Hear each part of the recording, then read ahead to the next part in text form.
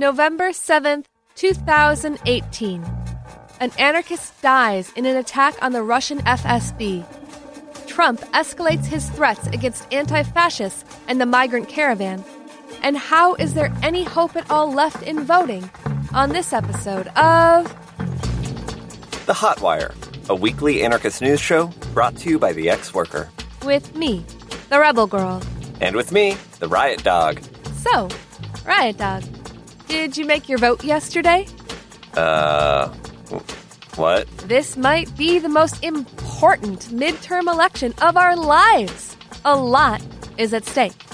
Rebel Girl, what the f*** are you talking about? I'm an anarchist. But if you don't vote, you can't complain. And we all know how much you like to complain. Yeah. Listen, even if I thought voting was useful, which I don't, I'm not allowed to vote. See, there you go, complaining again.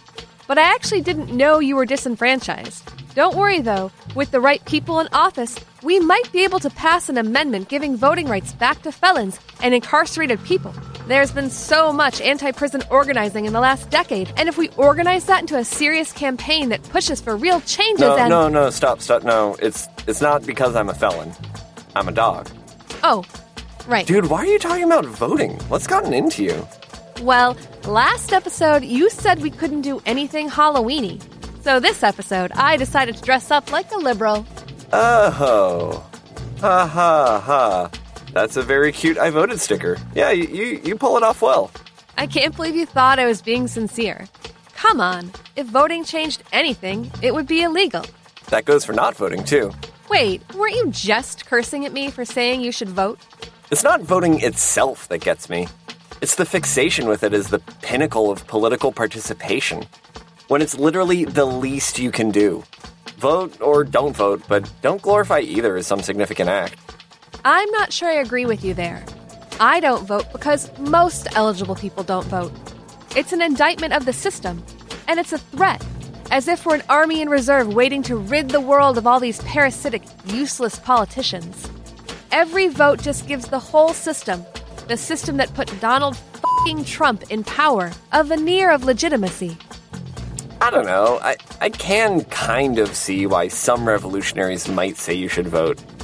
Like, okay, say we are an army, engaged in class warfare against the ruling class. Wouldn't we want some choice over who our enemy's general is, so that we have a better chance of defeating them? But it never goes down that way. When Obama was elected, the anti-war movement didn't escalate, it just dissipated. It's this classic ebb and flow of left resistance. It's in the streets during the first years of a Republican presidency, and loses steam when a Democrat is elected. People get placated. Where were the people shutting down airports when Obama was deporting record numbers of undocumented migrants? I don't think people, at least the people I consider our comrades, are saying having Democrats in power solves all of our problems. They're just saying it makes our conditions for struggling a little easier. It gives us more room to breathe. They'd say it's like harm reduction. Listen, things are really bad right now. Probably the worst they've been in my lifetime. But let me quote from an upcoming article about voting in the Fifth Estate. That's exactly why, now more than ever, we can no longer hide behind the delusion that voting will ever solve our problems. Precisely because it's so bad under Trump, it's urgent that we figure out strategies that will actually work to stop the underlying reasons why he's able to wield such destructive potential. Which is because we cede our power to the state and rely on elections rather than direct action to solve the problems created when politicians use that power in the ways they always have. Makes sense to me. I'm just tired of the fixation with voting, positive or negative, each time elections come around. Vote if you want, whatever. It takes 5 minutes. But let's stay focused on the struggles where we can have the most impact. And if people really want to explore all the different anarchist positions on why voting is a disempowering, immobilizing ritual, they can check out Ex-Worker episode number 51, our hour-long audio zine about anarchism, voting, and direct action. Or episodes 47 and 48, which go into more depth about the anarchist critique of democracy itself. You know that statistically, though, your vote doesn't actually count, right? I know, okay. Can we get on with the show? You can find a full transcript of this episode with show notes and useful links at crimethink.com. where we also have a 29.5-minute version of this episode for standard radio broadcasts and no cussing.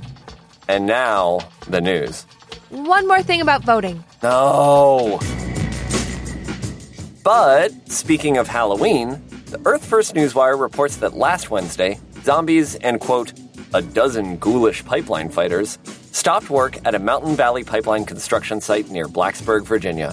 Their presence halted multiple construction vehicles, including a truck carrying multiple lengths of the 42-inch diameter pipe. One of the zombies on site stated, "We are the living dead. Our birthright of capitalism, global warming, and never-ending extraction is a death sentence. This fact must be realized. These forces must be stopped." Halloween this year also saw a zombie march against university privatization in Bogota, Colombia, where zombies destroyed a police station and other symbols of capitalism, while in the early hours of Samhain, pagans in Michigan treated coyote hunters with some late-night trickery, destroying traps in the woods before bounding away in the night. Also last week, students in solidarity with the No Bayou Bridge pipeline struggle shut down a recruiting event for Morgan Stanley at Carnegie Mellon University in Pittsburgh. Morgan Stanley is one of the major financiers of the pipeline.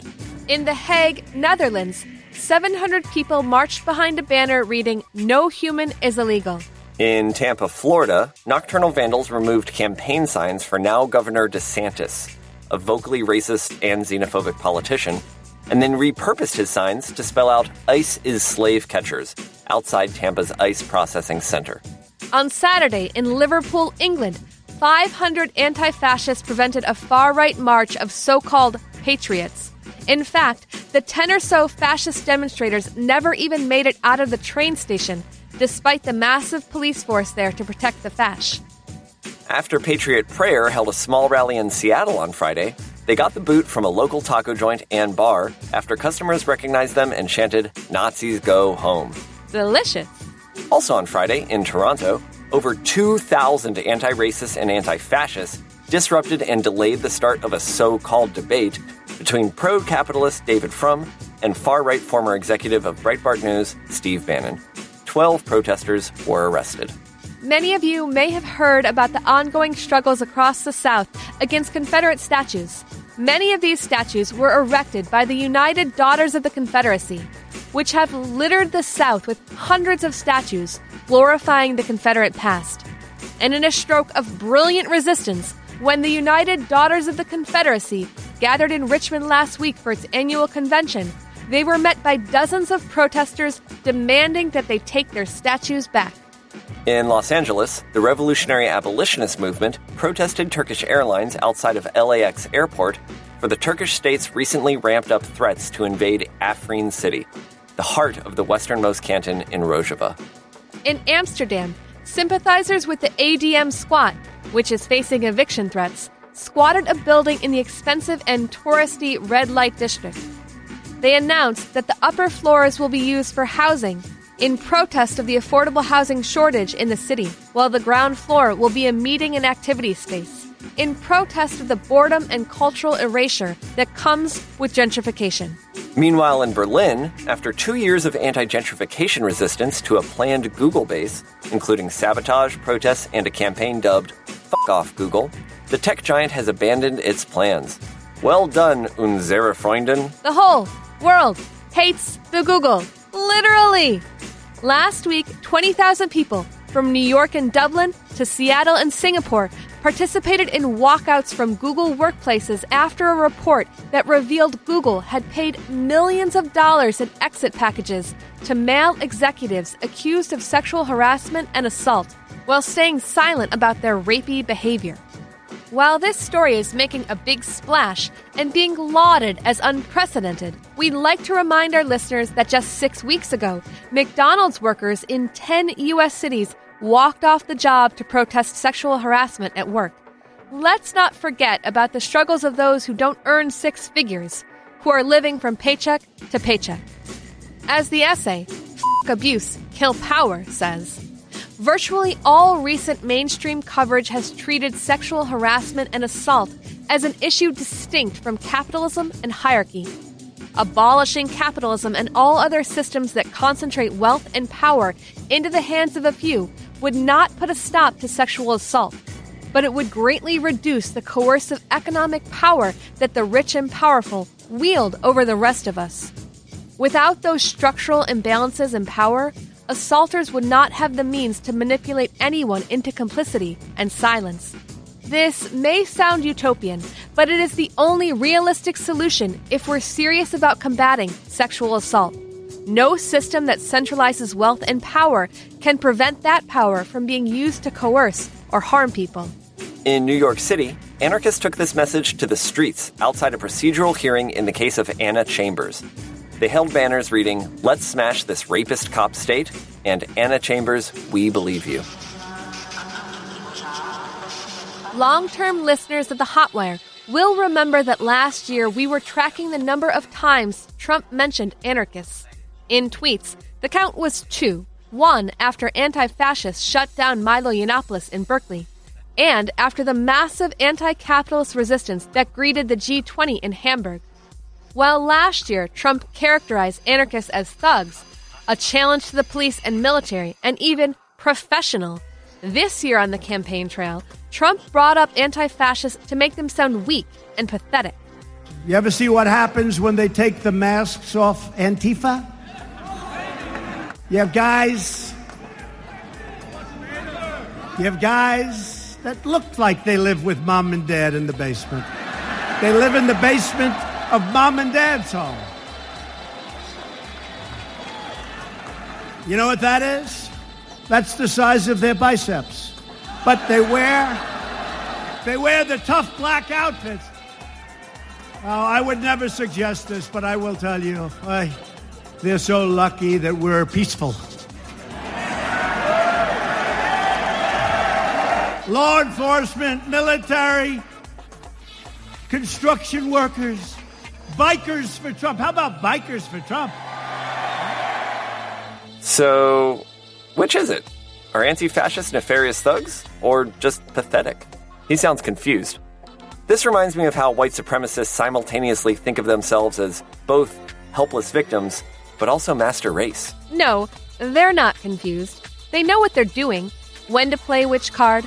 Antifa are scary and monstrous when we're successful, but we're weak, easy kills after a far-right massacre like Robert Bowers. And I hate to turn this into just another news show that regurgitates whatever Trump says, but his announcement last week to send thousands of troops to the border is a bad sign for anti-fascists also. In his press conference about the deployment, Trump said that troops will consider rocks thrown at them as firearms, meaning they can respond with lethal force. Not long after, when the Nigerian army came under criticism for shooting into a crowd of protesters blocking traffic, they responded by citing Trump's words, showing 2 things.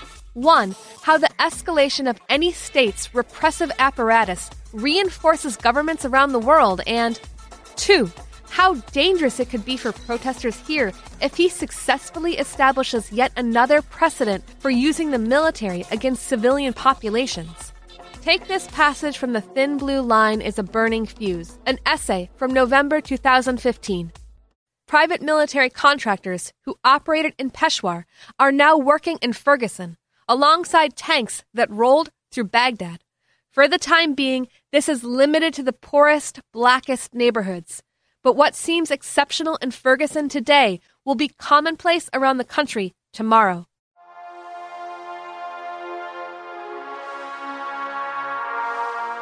If it becomes normalized for U.S. troops to occupy unruly cities within the territory of the United States and to intervene at the border against unarmed civilians, it will be only a matter of time before those troops are deployed against other populations as well. First, they came for the poor black communities. Then they came for the Muslim immigrants. Then they came for the undocumented immigrants. This list will continue to grow, eventually even including white liberals if things go far enough. The less backlash there is about the deployment of troops at the border, the faster this process will proceed. But even if you're not an anti-fascist or from a demographic already targeted by state violence, there's plenty of reason to oppose border militarization and the repression of those who cross. To explain this in more depth, I'm going to quote from length from the new CrimethInc essay, Turning the Army Against the People, Border Militarization and the Migrant Caravan. Last week, President Trump ordered thousands of U.S. troops to defend the border, despite the fact that the migrant caravan is weeks away from making it to northern Mexico. Trump and his fellow nationalists and racists have been fear-mongering about the migrant caravan in hopes of mobilizing their base to vote in this week's election. But their efforts have also triggered a wave of fascist violence, including last week's massacre at a synagogue in Pittsburgh, in which the killer specifically cited solidarity with immigrants as one of his motivating factors. In the quarter of a century since the passing of NAFTA, the North American Free Trade Agreement, globalized capitalism has inflicted grievous damage on the biosphere, indigenous populations, and workers' protections. Industrial production has shifted to the parts of the world where labor is cheapest. So workers in even the wealthiest countries have to compete with workers in other parts of the world to see who can sell themselves the cheapest. In this context, it's no longer possible for laborers to gain leverage by organizing on the level of a single factory, or even a single country. The global market simply routes around resistance to find a more exploitable population. If we want to defend our interests as workers, we have to make common cause with everyone else around the world who is also exploited. That means that labor organizing has to begin by opposing the border, not just as a line on a map, but above all as a social division that cuts through the population of every country, segregating those with citizenship and travel privileges from those who are denied them. Just like racial divisions, the border serves to prevent workers from uniting to defend their interests against those who exploit them. This is the 1-2 punch of the complementary Democratic and Republican agendas. The Democrats introduced NAFTA, paving the way for the neoliberal order that is steadily concentrating wealth, while the Republicans are intensifying the violence that preserves that order. Despite Trump's superficial criticism of free trade and his laughable campaign promises to bring factory jobs back to the United States, the president knew from the start that he could not build a time machine and transport the white working class back to 1950. Thus far, all his financial policies have only served to speed the pace at which capitalists like himself are plundering the white working class along with everyone else. What he can do to placate white male workers, however, is adjust the distribution of violence, focusing it even more against people of color, undocumented people, women and queer and trans people than it already is today. Fascists, white nationalists, and nativists desperately need an enemy to rally people against. Their false notion of community only makes sense when they can define themselves by contrast with an other. They are pushing for strong borders as a way to revive identities such as whiteness and patriotism that are fundamentally based on exclusion. If the caravan did not exist, they would have to find another threat to mobilize around. Their project is not particularly popular with the majority of the population. This is why the lone wolf killers, militias, and paramilitary outfits are necessary, not just to terrorize the opposition, but above all to shift the Overton window regarding what sort of discourse is acceptable. For his part, Trump's strategy is always to push the envelope to see how much he can get away with. Trump and his cronies are hoping that people will disapprove of his administration's activities or perhaps just vote against them without taking any concrete action to make it impossible to implement them. Even if you don't identify with refugees on the receiving end of colonialist oppression, even if you don't recognize opposition to the border as a necessary step towards updating the labor movement for the 21st century, you still have every reason to recognize this as your own fight. Some may travel to the border to be there when troops are deployed or when the caravan arrives. But the border is everywhere. Everywhere that an ICE facility operates, everywhere immigrants live in fear of being snatched from their families. Even if you can't travel, you can take meaningful and effective action wherever you are. We have some specific calls for mobilizations on the border at the end of our episode.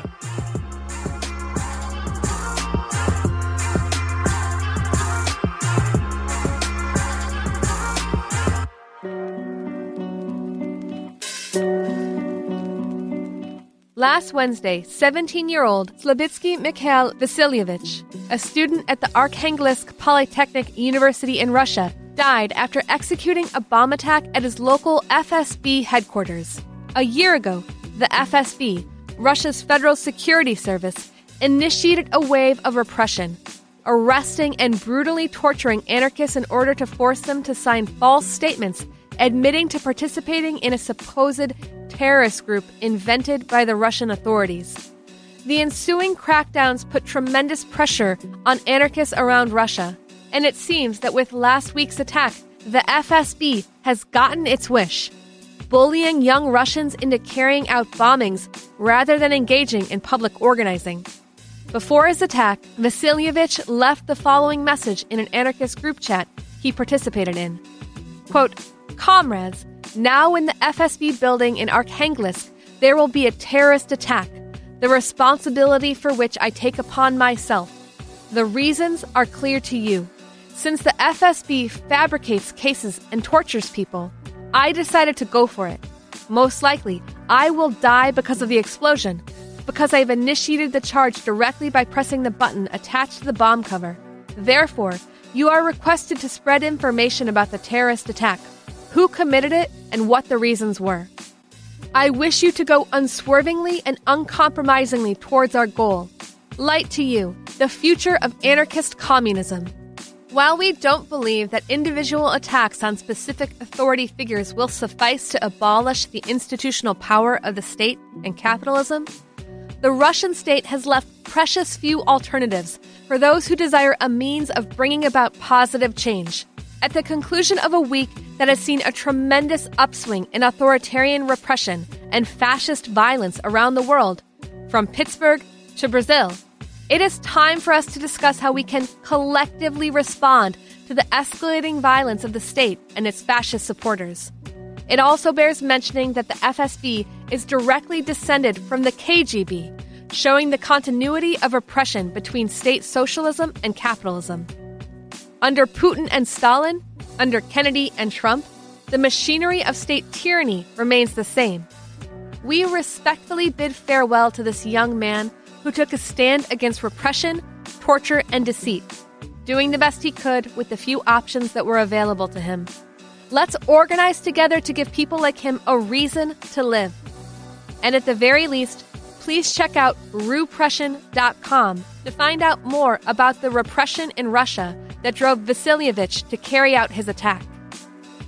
We also want to remember Kevin Garrido, an anarchist in Chile who was recently sentenced to 17 years in prison for placing an explosive device next to a police academy in 2015. On November 2nd, prison guards reported that Garrido was murdered by another prisoner in his facility. While the state may charge this prisoner with murder, we know that the police and prisons are responsible for the conditions that led to Garrido's death. And the only kind of justice for this will come from redirecting any aggression between the oppressed, instead against their oppressors, until neither prisons nor police can function. 2 days after Garrido's death, while comrades and family made their way in a caravan to lay Garrido's remains to rest, police vehicles began amassing behind the caravan on the highway, stopping vehicles, running IDs, and eventually tear gassing and hitting mourners with batons. According to Radio Bio Bio, a police anti-riot vehicle ran over one of the mourners, resulting in grave injuries, although it does seem that he will live. When the caravan did reach the cemetery, police again attacked mourners there, inside the cemetery. We send our solidarity and condolences to the comrades in Santiago, and we admire your bravery in the face of such brutal repression. Compañero Garrido, presente. KiteLine is a weekly 30-minute radio program focusing on issues in the prison system. You'll hear news along with stories from prisoners and former prisoners as well as their loved ones. You'll learn what prison is, how it functions, and how it impacts all of us. Behind the prison walls, a message is called a kite. Whispered words, a note passed hand to hand, a request submitted to the guards for medical care. Illicit or not, sending a kite means trusting that other people will bear it farther along until it reaches its destination. Here on KiteLine, we hope to share these words across the prison walls. You can hear us on the Channel Zero network and find out more at kitelineradio.noblogs.org.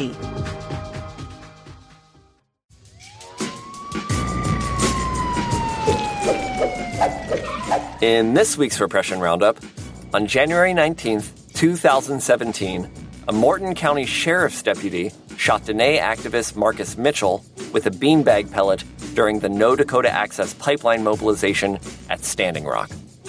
A lead pellet entered Mitchell's left eye socket and shattered the orbital wall of his eye, leading to permanent vision loss in his left eye and partial hearing loss in his left ear. He can no longer feel or taste in parts of his face. His cervical spine was also damaged, leading to extreme bruising of the discs and nerves in the back of his head. Now, a year later, Marcus is being charged for the incident with criminal trespass and obstruction of a government function, which together carry a maximum sentence of 2 years in prison and a $6,000 fine. His trial is scheduled to start on Thursday in Mandan, North Dakota. We'll bring you any important updates from the trial. 2 Polish anarchists are in jail after participating in protests against the European Economic Congress in 2015. Both were sentenced to community service, which they rejected, and now one is serving a 2-month sentence. Supporters say that police will not release information about the other detainee, and that they do not know where he is imprisoned. 7 activists in Gap, France, are set to go to trial tomorrow after being charged as an organized gang for helping migrants enter the country. In fact, they were participating in a countermarch at the border against a far-right anti-migrant group, Bloc Identitaire.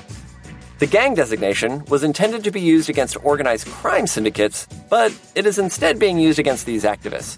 Predictably, only these activists face charges, while the French police have kept their hands off Bloc Identitaire. The Centro de Cultura Libertaria of Casillas Almada, which was founded in 1974 and is the oldest anarchist cultural center in Portugal, is facing eviction due to rampant real estate speculation and gentrification. They are collecting donations to either pay a much higher rate or move to a new space. Either way, they need funds to keep their space open. There's a link to donate in our show notes. Jason Walker, a Texas inmate associated with the 2016 prison strike and a contributor to the Fire Inside zine, has been moved to the Ellis unit. Jason reported that he's in a block of 300 prisoners who are being given cold showers. And when he complains about this, or anything, they lock him up for several hours in a phone booth-sized cubicle, too small to even sit down in. To put pressure on the prison about this cruel treatment, you can ring the warden's office at 936-295-5756, or try emailing the warden at kelly.strong@tdcj.texas.gov. There's a full report written by Jason about the conditions he's enduring at itsgoingdown.org.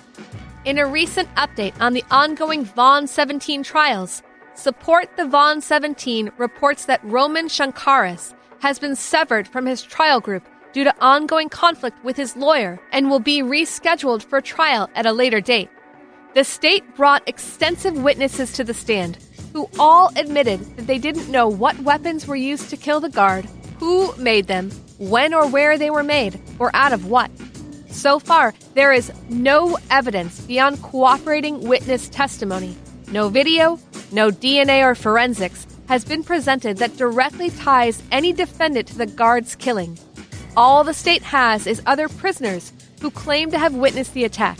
All prison witnesses were previously potential suspects, and the defense has pointed out their motivation to offer dishonest testimony to cut a deal with the state.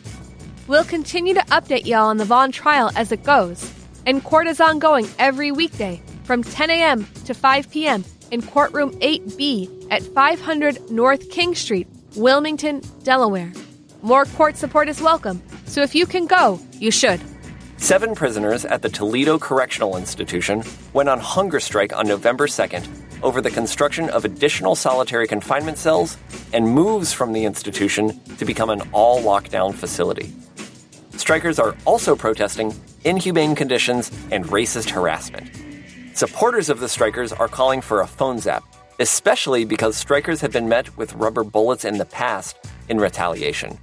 You can call the director of Ohio Corrections at 614-387-0588 or Toledo Correctional Institution at 419-726-7977. We have a sample script in our show notes. The campaign to free the Virgin Island 3 is kicking into high gear. The Virgin Island 3 are Abdul Aziz, Hanif Bey, and Malik Bey, activists wrongly convicted of murdering 8 people at the Rockefeller-owned golf course in St. Croix. They were all in their early 20s when they were rounded up with hundreds of others and forced confessions were obtained. All 3 were anti-colonial activists resisting U.S. rule of the island. Malik, Hanif, and Abdul have been in prison for 46 years and are just applying for commutation of their sentences. Join with the Philly Anarchist Black Cross to help get them free.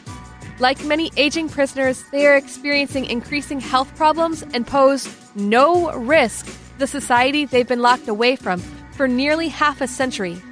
Because the governor's term is ending and he is up for re-election on November 20th, now is the time to contact him and the other decision makers to express support for their commutation applications.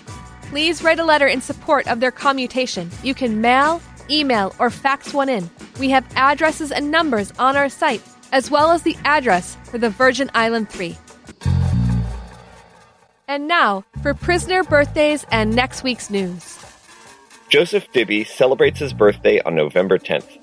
Dibby was arrested this summer in Cuba after 12 years of the FBI searching for him, and he is accused of participating in Earth Liberation Front arsons. Writing to Joseph may only take you a few minutes, but getting your letter could be the highlight of his week. We have his address and a guide to writing prisoners in our show notes. Joseph Dibby is pre-trial, so remember not to write him anything about his case or anything else that could be used against him. We'll close out this episode with next week's news, our calendar of events that you can plug into in real life. Mutual Aid Disaster Relief continues their tour across the Midwest with their 2-part workshop on community organizing, disaster relief, and resisting disaster capitalism. This week, you can catch them on November 9th and 10th in Lincoln, Nebraska, and on November 14th and 15th in Kansas City, Missouri. Anarchists in Amsterdam are having their Anarchist Book Fair on November 10th, and the weekend of November 17th and 18th has anarchist book fairs in both Seattle, Washington, and Boston, Massachusetts. More at seattleanarchistbookfair.net and bostonanarchistbookfair.org. Lastly, anarchists in Umeå, Sweden are hosting their first ever book fair from November 29th to December 2nd. Anti-fascists in Toronto are calling for a counter-demonstration against Pegita's anti-Muslim, anti-refugee rally on Saturday. That's this Saturday, November 10th, and you can meet at noon in Mel Lastman Square. SOA Watch is holding a border encuentro from November 16th to the 18th in Nogales, Arizona, and Mexico, around the theme Dismantle Border Imperialism. To mark the 80th anniversary of Kristallnacht, and to push back against the uptick in anti-Semitism, Islamophobia, and xenophobic violence around the world, Jewish radicals are calling for international days against fascism and anti-Semitism from November 8th to the 11th. The call is using the hashtags anti-fascist-fall, cancel them, and outlive them. Answering the call, there is a rally and march in New York City on November 10th at 1 p.m. Meet at 83rd and Lexington Ave. In Chapel Hill, North Carolina, the Jewish Anti-Fascist Network of the Triangle will gather on Saturday night, November 10th, at Peace and Justice Plaza to hold a service for those murdered in the Holocaust and in recent white supremacist and anti-Semitic attacks. Visit outlivethem.wordpress.com for more information. Anti-fascists in Little Rock, Arkansas are staging a demonstration against the white supremacist National Socialist Movement. On Saturday, November 10th, people will converge on the Capitol steps at 500 Wood Lane Street at noon to oppose the neo-Nazis and their calls for genocide and fascism. This month's PDX Rad Movie Night, hosted by Portland Anarchist Black Cross and Oregon Jericho, presents The Gentleman Bank Robber, the story of queer revolutionary and former political prisoner Rita Bowe Brown. The screening, followed by a discussion, will be taking place at 6 p.m. on Sunday, November 11th at the Social Justice Action Center at 400 Southeast 12th Ave. There's a Stand Against Proud Boys action in Philadelphia on November 17th at 11 a.m. to counter Proud Boys who are planning to attend a rally called We the People. Meet at Washington Square Park at 6th and Walnut Streets. Anti-fascists in London are hosting a meeting on Monday, November 26th to plan solidarity events for January 19th in support of anti-fascists facing persecution in Russia. The meeting will take place at 6:30 p.m. at Mayday Rooms located at 88 Fleet Street. On December 17th in Brownsville, Texas, people are planning to meet the migrants at the border, greeting them with food and love. This date is currently tentative, as it is unclear when the migrant caravan will actually arrive. Organizers point out that there are 5 other points of entry on the Texas border the migrant caravan may try, and are encouraging people to organize more events. Check out our website for a link to the Facebook event. Lastly, the 2019 Certain Days Freedom for Political Prisoners calendar is now available and makes the perfect stocking stuffer. This year's theme is Health/Care and features art and writing from Susie Subways, Ashanti Alston, Micah Bazant, and Debbie Africa. You can order 1 or 10 at certaindays.org. And that's it for this Hotwire. As always, thanks to Underground Reverie for the music. You can contact us at podcast@crimethink.com, where you can also find all the links, mailing addresses, and useful notes we customized for this episode. You can subscribe to The Hotwire on iTunes or wherever you get your podcasts. Just search for The Ex-Worker. You can listen to us through the Anarchist Podcast Network, Channel 0, and believe it or not, every Hotwire is radio ready, with a 29.5-minute version found in each episode's show notes. So feel free to put The Hotwire on your local airwaves. If you do, let us know so we can plug your station. Stay informed, stay rebel, plug into The Hotwire.